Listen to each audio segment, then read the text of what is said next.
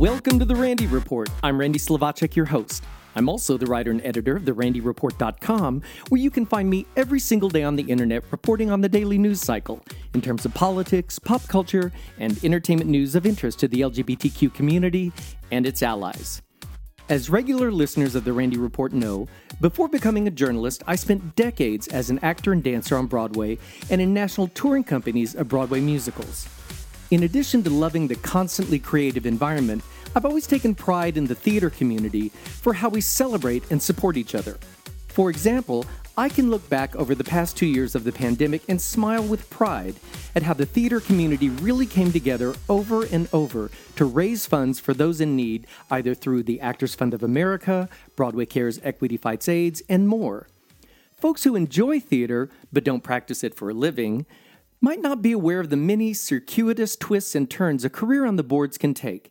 It would be easy for some folks to be kind of dark or negative about their experience, but I can tell you, the vast number of people I know are grateful for getting to do this thing we love.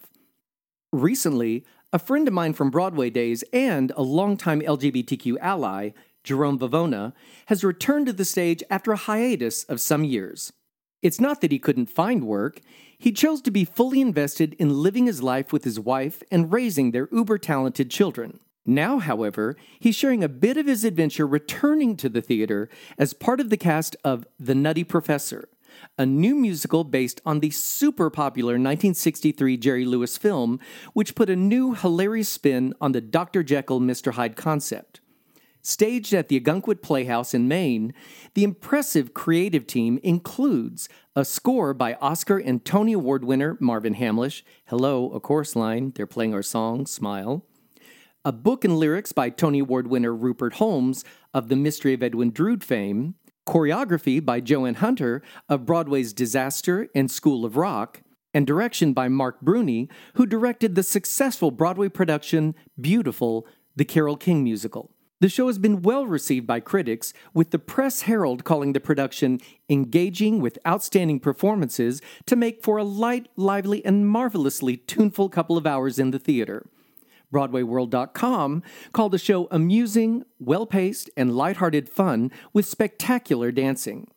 And New York Stage Review says the production boasts plenty of talent and fine dancing and some of Marvin Hamlisch's most appealing melodies since a chorus line. After exchanging some messages on social media about the process of bringing the new musical to life, I asked Jerome to join me to talk about how all this theater magic really happens and what it's like to return to the stage as a senior division dancer, as we both like to joke, plus the gratitude he feels for this third act of his career, as he calls it.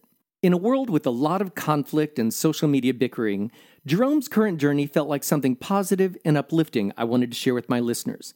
Now, we'd be here a long time if I read you his entire resume, but just to give you a sense of his experience, his Broadway credits include Curtains the Musical, Seussical the Musical, Kiss Me Kate, Dream, How to Succeed in Business Without Really Trying, Guys and Dolls, and Jerome Robbins Broadway. He's also toured the U.S. in the national companies of How to Succeed, Guys and Dolls, and Jerome Robbins Broadway, as well as performing for audiences abroad in West Side Story. Other credits include highly acclaimed productions of The Producers, Sweet Charity, The All-Night Strut, and Footloose. His TV credits include The Today Show, Late Night with David Letterman, The Rosie O'Donnell Show, the Tony Awards, and the Kennedy Center Honors. His film appearances include The Stepford Wives and Everyone Says I Love You. On the production end of things, he's choreographed commercials for the Disney Channel, ABC Family, and Nickelodeon TV, as well as the Broadway.com commercials that first aired during the 2002, 2003, and 2004 Tony Award broadcasts. He also wrote, directed, and choreographed the world premiere productions of An American Canteen in Paris and Spotlight Broadway, presented by Nederlander Worldwide Entertainment and Celebrity Cruise Lines.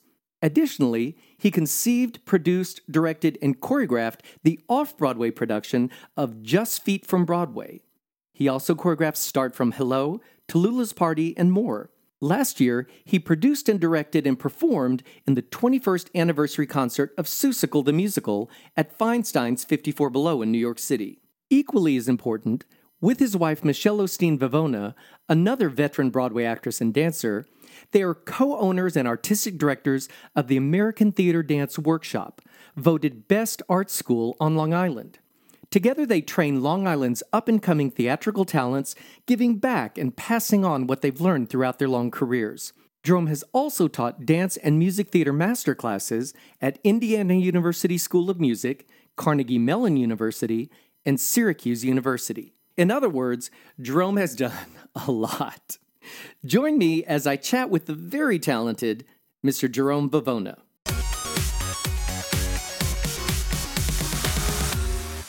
Jerome Vivona, as I live and breathe, how are you? I am well, Randy. How are you doing? I'm doing great. Thank you so much for having time to join the Randy Report. I've already mentioned a lot of Jerome's credits. What I want to say is we actually ran in the same circles at the same time in New York City, and we never somehow, even with 6 degrees of separation, we never ended up in the same show, except we were this close. When Jerome was in the original company of Seussical the Musical, I was in a chorus line in Philadelphia, and I had auditioned for Seussical. It didn't work out. And then about 6-8 months into your run, Darren Lee was going to go on a vacation for 3 months, and they called me, Kathleen Marshall, God bless her. Don't we love loyal people? We and do. Kathleen called and said, hey, do you want to go into Seussical? I'm like, I'd love to. Yeah, I love the show. Yeah, and it really was. Only time in my entire career, I gave my notice at a chorus line. We hadn't even opened in Philadelphia yet. I gave my notice on a Sunday. I was rehearsing our understudy Cassie because our Cassie was getting injured and we're opening on Thursday. Wednesday, I'm rehearsing her in the afternoon, and the music director goes, hey, have you talked to the Seussical people? Because their notice went up today. I'm like, right. And I called the producers at Seussical and like, oh yeah, sorry about that. And then I talked to these chorus line people and they're like, oh, we've hired your replacement. Sorry about that. Oh, no. So I was out. So picture me a week later, I'm walking the streets of New York and, oh, I'm a good person. Why did this happen to me? But here's the good thing about it. Another Kathleen Marshall show I had auditioned for, Follies, which was going on same time as Seussical. Right. Aldrin Gonzalez, who we both know. Yes, of course. He gave his notice, and I was walking out of a Susan Stroman audition on 42nd Street, like 10 days later. And they called in, they said, hey, someone's leaving Follies. And Kathleen Marshall said, if Randy Slovacek fits the costumes, he gets the job. Because she remembered I got screwed. And I'm like, who was it? And they said, Aldrin Gonzalez. It'll fit. We'll come by the theater, try on the costumes. They'll fit. I can come by now. I'm 2 blocks away. So I went. End of story. It ended up being a happy thing, but I did miss the chance to work with Jerome. That was the one time we almost was close. I was so close. Yeah, I'm so close. That would have been fun. And actually, you recently, a couple of years ago, or last year, you spearheaded the reunion of the show. During the pandemic, we did a Zoom reunion that I organized and got everybody together. And then during that Zoom reunion, I floated, hey, if we're out of this next year, can we all celebrate the 21st at 54 Below? And everyone was like, yes, we're on board, make it happen. So I did. I went about, the business of getting everybody's schedules organized, working with 54 Below, getting Lynn and Steven and everything. So it all worked out. Everybody showed up basically the week that we would have opened 21 years prior. And almost everyone was there except for a few folks that were working and had to drop out at the last minute. But we had like 20 of us of the 25. So it was pretty spectacular. And it was a wonderful, I had one of the PAs on the show. I had gone to school with my daughter at Syracuse. She was she's a musical theater major. And she said it was remarkable to see all of you in the same room together 21 years later, behaving as if you had just left a week ago, and the show was so fresh and it was so live and so vibrant. It showed us how much it meant to you and how deep it was ingrained in you. And I think the biggest takeaway from that, from the Zoom reunion first was, and then when we were on stage, that Lynn and Steven were like, they had in their minds that it was a tragic experience on Broadway because of everything surrounding it, with the advent of chat rooms and us kind of getting beaten up in the press and things like that. And they had a bad taste in their mouths. And when we all came on and told our stories, they were like, wow, this show means a lot to you. Like, this really was formative. And, it went on to be like the most produced show around the world in terms of, rights and things like that. And we've all directed it, numerous times with younger casts and things like that. So it's special to us. The story is so important. It's even more so now. The music, the score is gorgeous. So that fulfilled something in their hearts. They were so touched that this show has carried on in our hearts for 21 years and that we wanted to be a part of it again. And then they came and saw both shows and they just were blown away that, everyone was like doing these great performances on, 54 Below. They squeezed, we squeezed the 25 of us on stage or whatever. It was cathartic because I remember getting in the first day of rehearsal to say, look, everybody, we're not going to go back and rehash anything that happened 21 years ago. We're doing this for us. This is our opportunity to enjoy the show, knowing now what we know that 21 years later, this show means something to a lot of people, young and old, and more people have seen this show than almost any other show on the planet at this point. So it's a beautiful story, and we're glad that we were basically the ambassadors out in the world. I mean, I just got an email or something, a DM the other day from a cast in Australia, and the person said, I read somewhere that you'll do, a happy opening message to a cast. Would you do that for us? And I said, absolutely. And I, while I'm here doing this show up in Ogunquit, I made a nice post and sent it to them, wishing them, well on their opening, but, sharing some tidbits from our run and what it means to be a Who. And it was, those are the kinds of things that we get asked to do a lot. I've probably done, 10 or 12 of those things. And I know that Kevin does them all the time. But it's nice to stay connected to that piece. So the theater community is unique, as you and I both know. And I guess that's why, what we're going to talk about is the draw of wanting to come back or never really retiring. Right. We never really go retire. away. It's interesting. A quick corollary to that, I'll say, like I mentioned, I ended up in Follies, not Seussical at that time.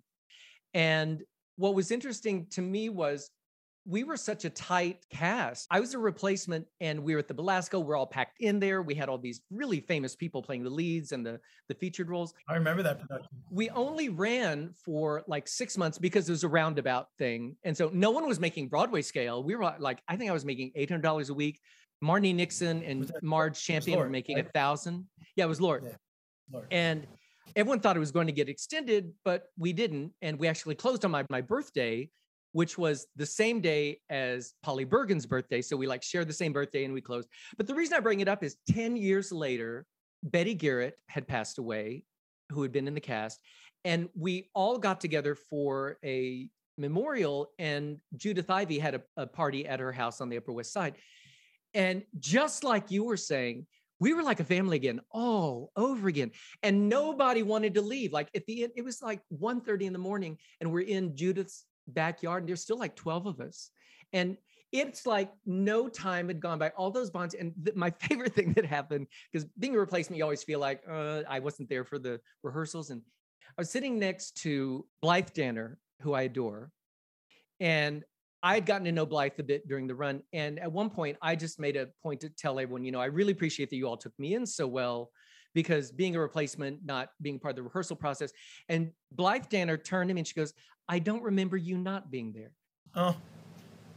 Can you imagine? You're human, right? She really is. But that's that kind of theater family thing. And this all goes back to the reason why I wanted to talk to you is I've been watching your journey. You're currently in the Nutty Professor out at Ogunquit Playhouse. You're running for a month. Folks can still see it till August 6th. That's right. Please come. It's a new musical. It has music by Marvin Hamlish. Rupert Holmes did the book and the lyrics, and it's directed by Mark Bruni. It's choreographed by Joanne Hunter. I mean, these are heavy hitters. Jerome Vivona is in it. I think when people think about having a career in performing or in theater or on Broadway, they think you're going to get in a show, and you're going to go show to show to show to show. And otherwise, you might be some kind of a failure or something negative or something. And it's totally not true.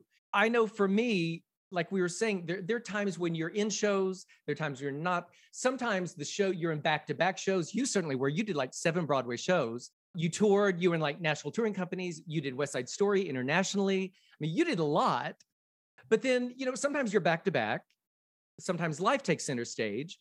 You have 2 gorgeous children who are super talented. I totally remember, you mentioned Syracuse. I'm a Syracuse grad. I know you are. And I remember you were polling people about schools for your daughter. And I remember going, Syracuse. And she ended up going to Syracuse. I felt like I won. Yes. But, sometimes when you have a career in the performing arts, there are hills and valleys and life takes center stage.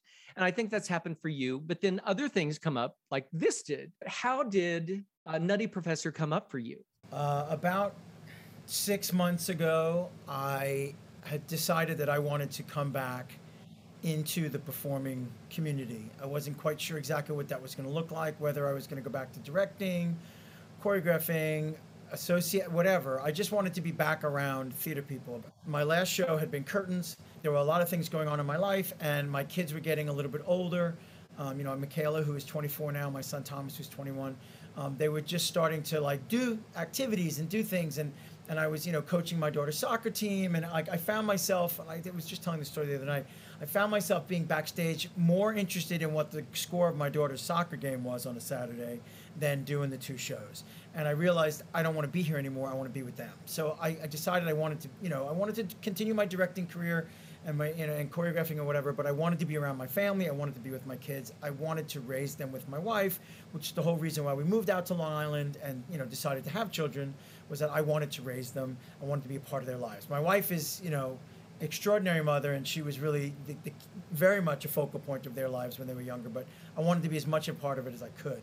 And so that took me away from performing.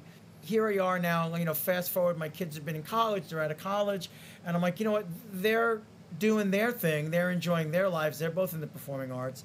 And I'm like, you know what, I want to dip my toe back in. I'd love to do TV, I'd love to do film, or maybe, be back on Broadway, who knows, which is quite an assumption on my part, but I was like, I feel like I still have something to offer. I still have something to share. I think I've aged into another category that I can finally play these character men that I was understudying in my 20s because I had gray hair even then, or in my 30s. Paige Chambers Rush, you must know Paige. Yeah. Right? So Paige owns an agency called the Resolute Artist Agency, and Paige and I were actually talking about me perhaps being an agent and being in the next transition for me. And part of that conversation was that if you want to be an agent, you have to give up your union affiliations.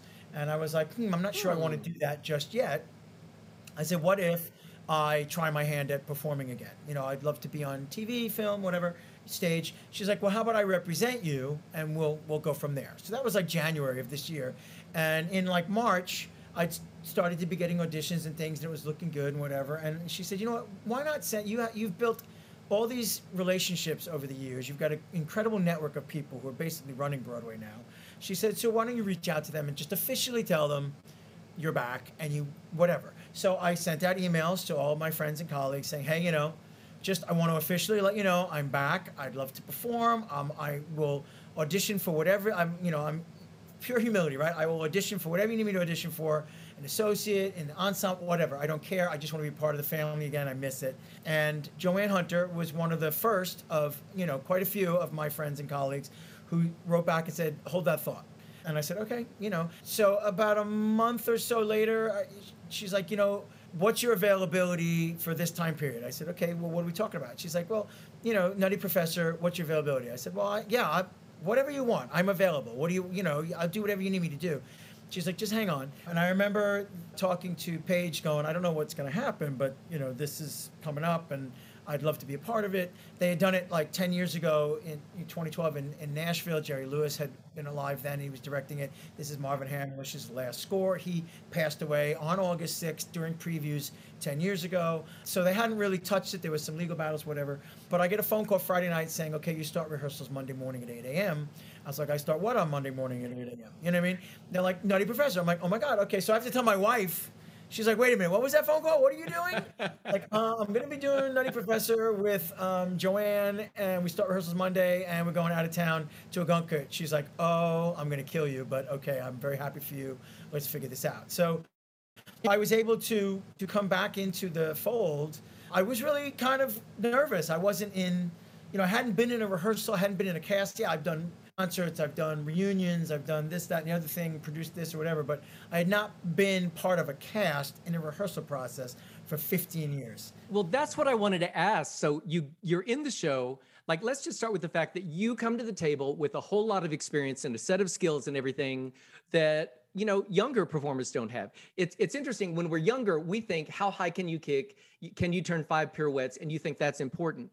And then you get in the rehearsal room, I've found personally, and there's a whole other set of skills that come into play, knowing when to, especially in a developmental piece, like when you're helping develop a new musical. I remember in the early 2000s, they were doing the musical Applause at the Reprise series in LA, which was their encores. And Sheryl Lee Ralph, the original Dream Girl, was in it. And I had to be in this. I remember I called the director and the choreographer, and I just said, I just need to be in it. And at this point, I'm like 38, but I hadn't been performing. And I said, I just want to be in it. I like Applause. No one ever does it. And I auditioned. I totally was not being asked to be handed anything.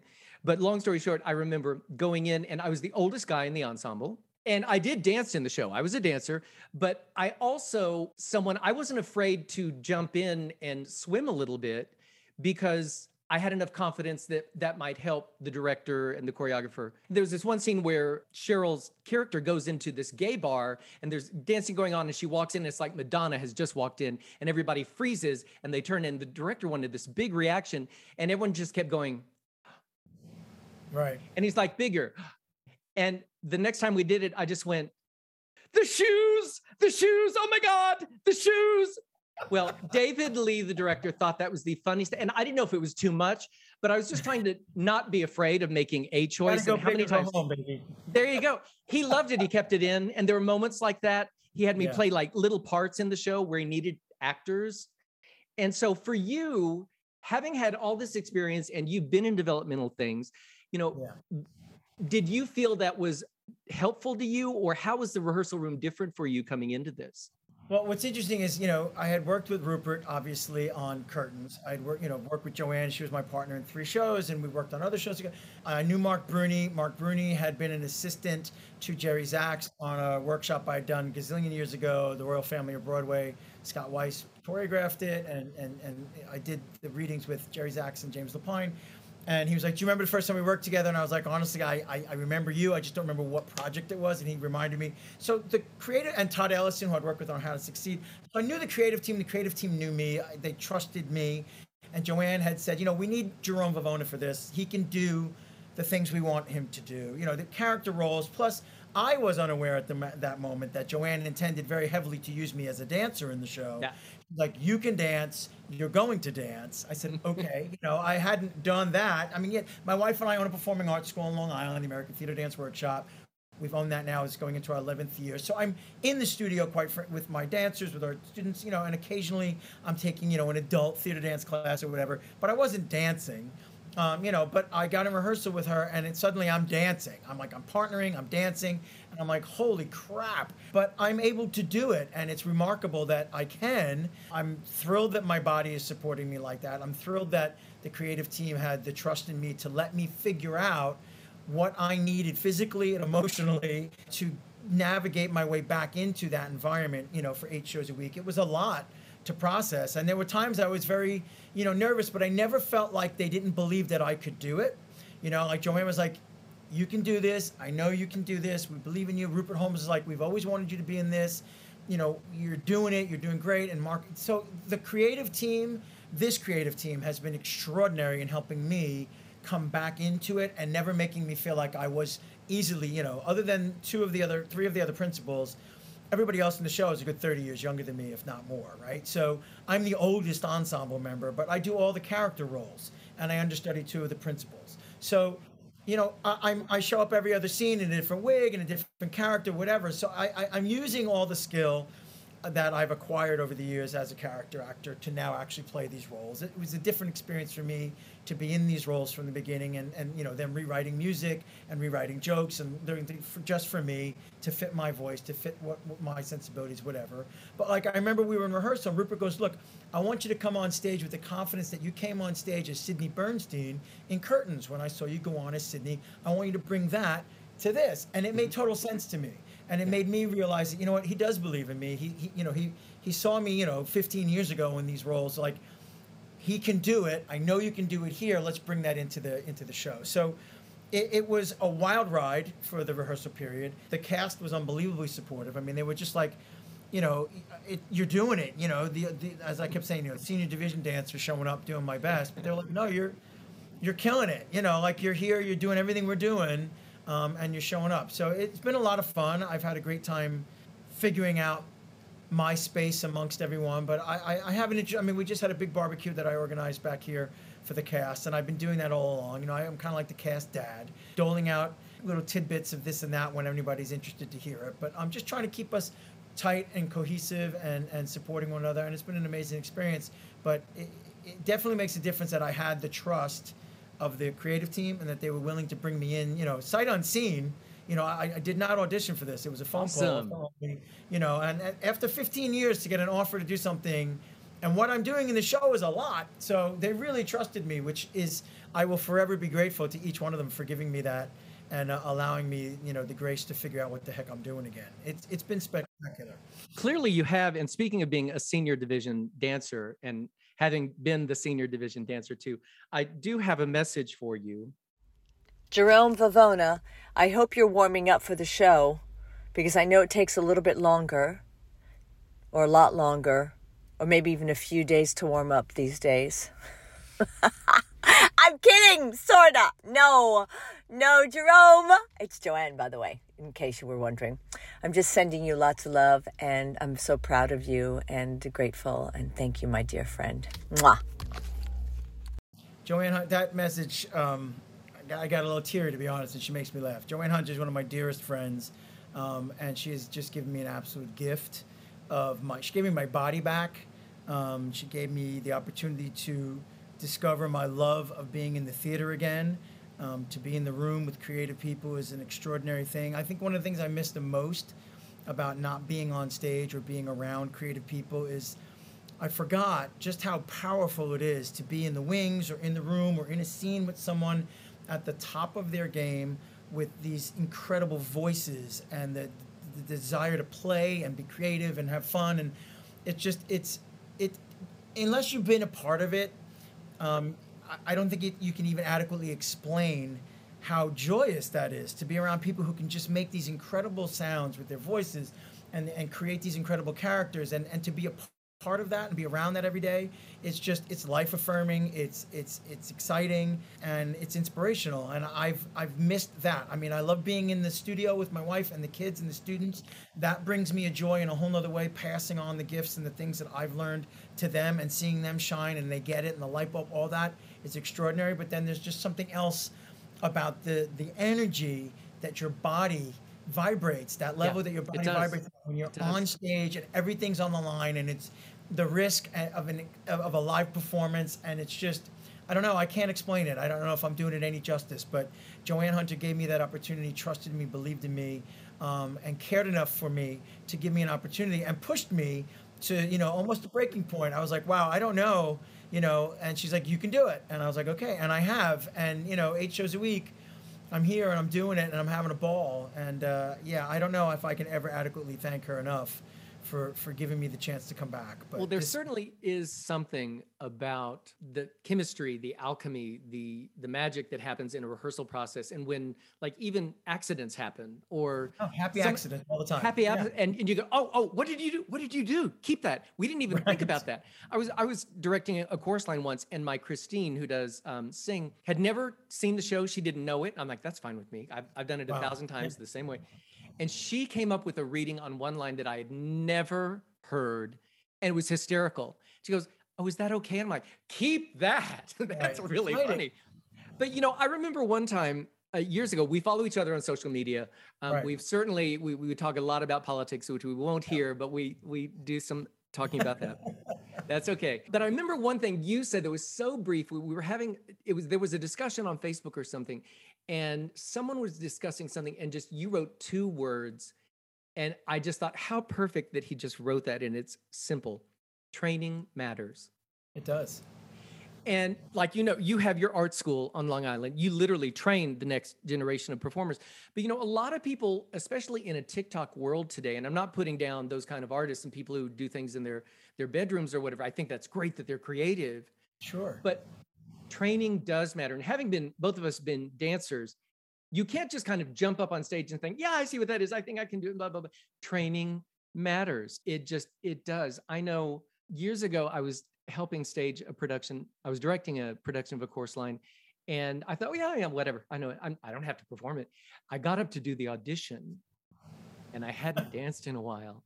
And, that hurts. Have you ever gone through that thing where you think it's going to be there? Like it's always there.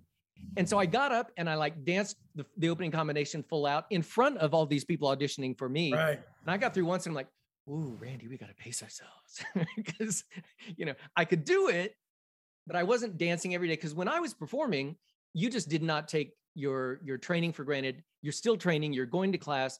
I was in Dolly on Broadway, Follies, or Chicago. I was still going to class in the afternoons and still singing lessons. Training matters. And so, you're part of that. You're the recipient of it right now at Ogunquit because you have all this training, but you're also passing that on with your school. What's unique about what we do is that, before Reels and TikTok and the internet and all that. I mean, our generation, and I always sound like an old man saying that. Like, me too.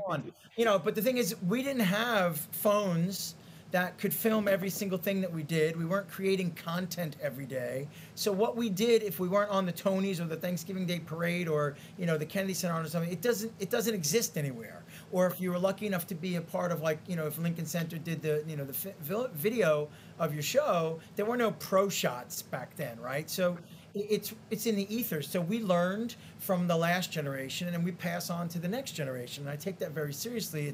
It's how our art progresses.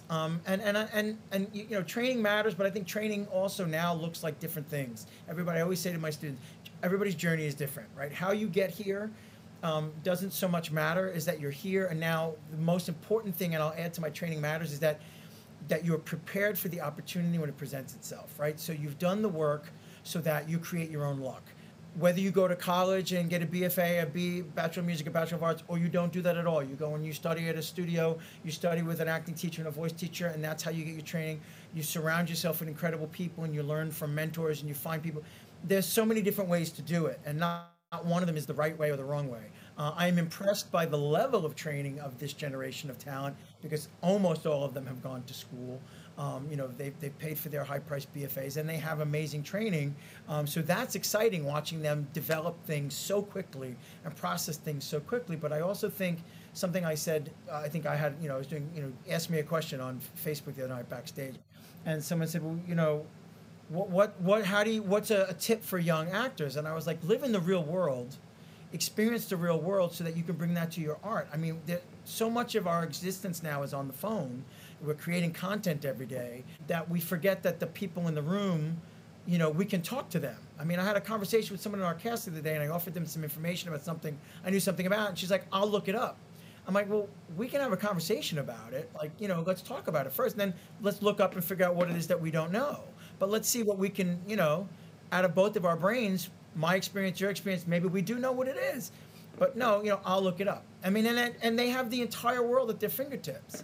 But the experience as a human in the real world, being empathetic and watching people and listening to people, seeing how people talk, speak, the accents, how they interact with one another, that's what makes you a very vibrant and an emotional and a complex actor or performer, is that you can bring those experiences back to life on stage. And no matter what your technique is, whether you're from outside in, inside out, this technique might do this or that, doesn't matter. The richer your experience is, whether you're just reading books or you're watching film, that's what you bring to your art. And I think so. The more you fill this, as I know Christy Whitehead, who has this quote, she's very esoteric and everything. Like, the more you fill up this vial and this vessel, the more you can share. And that's it's such a valid viewpoint. It's like the more you fill up with experience, the more you can present as an actor in your relationship with other actors on stage. And I think training matters, not so much how you get it, but that you do get it and that you keep getting it. And another one of my younger actors said to me, that training never stops. I'm like, no, I know that. You have to reflect on the things you do, because if you're not reflecting on it, then it never grows and never gets any better. So yeah, training matters. Who we are and who we surround ourselves with, that's who we become. So I love being around actors. This community is different than any other in the world. I've worked in corporate America. I've worked, outside the arts. There's nothing like it. It feels like, I think I told you the other day, it's like coming home but to a new house. Everything you need is there. You just have to find which box it's in. Right. And that's really the relationship I've had with coming back to the theater, is that I feel like I'm coming home to, you know, a new house. I'm surrounded by things that are very, you know, comfortable. I'm surrounded by things that make sense to me, but I just kind of have to figure out where they go now in the new house and which box I pack them in. And I thankfully have had a creative team here and a cast of very supportive people who've allowed me to do that. And I had another friend text me last night, you think you're gonna stick around for the, you know, the long haul? And I'm like, I can't see any reason why I would leave. You know what I mean? This is too much fun. I love it. It's very specific, the things I'd like to do now and accomplish in my, you know, the third part of my career. But I feel like I have something to offer. And if other people agree, then they'll give me the chance to do it. And if they don't, well, then I'll go play in somebody else's sandbox. You know, it's not the end of the world, but I'm just thrilled that somebody thinks I have something of value to offer again, and I'm happy to share it. And again, I'm not working for anybody else's validation, so it's probably the wrong way to say that, but no, that's important. That's very important, because when we do these things for validation or for some external, and not to get esoteric, Chrissy would love us. When we do them for those things, I don't think they're as successful. When we are connected to that universe, that life force, whatever you want to call it, when you're doing it for you, I think it means that much more, and we invest so much more. If you're just going to a job to do a job and have someone say, hey, great job, certainly I understand it's nice to get a pat on the back, but you're absolutely right. When you're doing it for you, I mean, it's literally the last, you know, it's what I did for love from a chorus line. Yeah. Another Marvin Hamlin saying, oh, look what I did. I circled around back there. Yeah, I like how you did that. Yeah. The music in this show is unbelievable. I mean, Marvin and Rupert's work is so incredibly smart, beautiful. I really hope that this show does end up on Broadway, which is our, you know, ultimate goal, obviously. But the music, the choreography, Joanne's work in this show has to be seen and appreciated. It's wonderfully smart. I've seen the trailer. The trailer that so good. It's just ridiculous. I'm so proud of her. The work, I have to say this, and you know, I don't want anyone to take umbrage, but Joanne Hunter creates the most magical electric room. Like, it's just supportive, it's caring, it's empathetic, it's understanding of where she's come from and what she's all about, knowing what the actors and dancers need and what they're doing and what it requires from them. And she and her associate Liz Ramos, who's amazing, the two of them together create the most supportive room. They're beautiful people, they're beautiful humans, but they generate something in the room that makes you want to do more and to excel for them, but also to feel good about it yourself. They don't ever make you feel bad. They don't ever make you feel like they're condescending. They don't ever make you feel like, you know, you're being attacked. It's like, I know you can get there. What do you need? Let me help you. Let me figure it out. And, you know, and they challenge you that way. And I don't ever want to work in a room that isn't like that. I would, and you worked with Jerome Robbins, so well, and I worked for him, so I know what the other side looks like. And there are some other people who I won't mention on here who seem to think that that's the way things should be done. And I say, shame on you guys, because you know better. Fix that, because there's no reason to treat people in the room like they're less than, or that they've got to somehow prove themselves to you. If you picked them and they auditioned for you and they showed you who they were, then support that. Give them that and help them become better. I know as a director, my goal was always to help people get to their best performance. It wasn't about me and my ego. It was about them. How do I get them to feel comfortable enough to share enough and be vulnerable enough to give the best performance possible? And that is exactly what Joanne and Liz do, and that's what Mark Greene does. They're all very supportive people in the room, and you feel like they're just holding you up and allowing you the time and space to figure it out, to get where everybody needs to get to. And that, to me, is the magic of this art, is that we all get to play together and figure stuff out and bounce things off each other, and then something magical happens.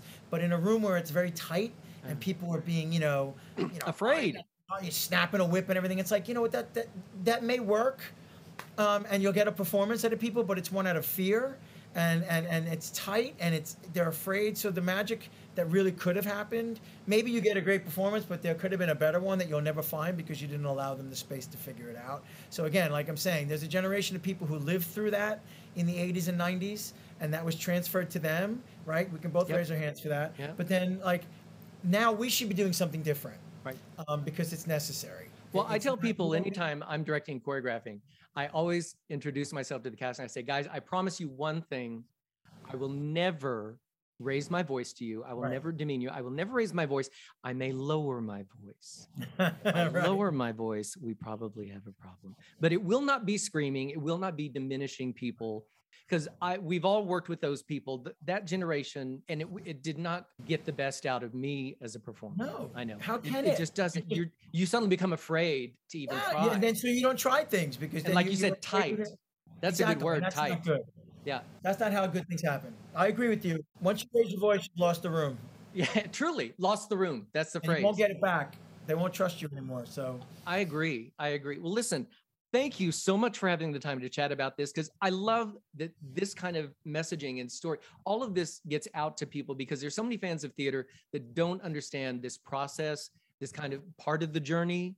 And also that there it can be a third act. What do we call it? If you're a senior. I mean, I remember Megan Sikora said once when we were doing a talk back after curtains, she said, Jerome Vivona is the only person I know who kind of like can go have a life and then come back. Like the rest of like, we got to stick it around. We got to stick around. We got to stick around. He's like, he leaves, comes back, he leaves. Like, he's got a real life. He's got kids. He's got a family. I'm like, yeah, you can do that. It's not going anywhere. You know, if you feel confident in your ability and you continue to grow and push yourself, you can come back. You've got valid things to share at whatever age you are. Like I said, I don't think we ever retire. We just level up in categories. That's it. That's awesome. We just change. You know, there's different colors to our performances. I can't dance like I did when I was 25, although I'm doing a hell of a, I'm really trying. I'm doing the best I can right now on stage and trying to deliver like that. But it changes. You know, I think Jack Hayes used to say, "Oh, I'm not a dancer anymore. I'm a stylist." And I'm like, "That's a stylist, right?" The senior division brings a lot of style. That's what we do. So that's my goal anyway. Well, congratulations on the show. Thanks, Randy. The Nutty Professor at the Ogunquit Playhouse through August 6th and possibly Broadway. So look for it. Thank you so much, Jerome. Thank you, Randy. I appreciate the invitation so much.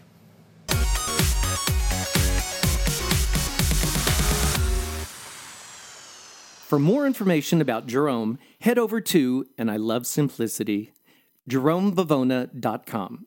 And if you're in the Maine area this weekend, you have until August 6th to check out The Nutty Professor at the Ogunquit Playhouse. For more information on the new musical, click over to ogunquitplayhouse.org. And that brings me to the end of this episode of The Randy Report. If you enjoy catching up on LGBTQ news in a quick podcast, I'd appreciate it if you would share it with your friends. I like to think of The Randy Report as the 60 minutes of gay news, only shorter.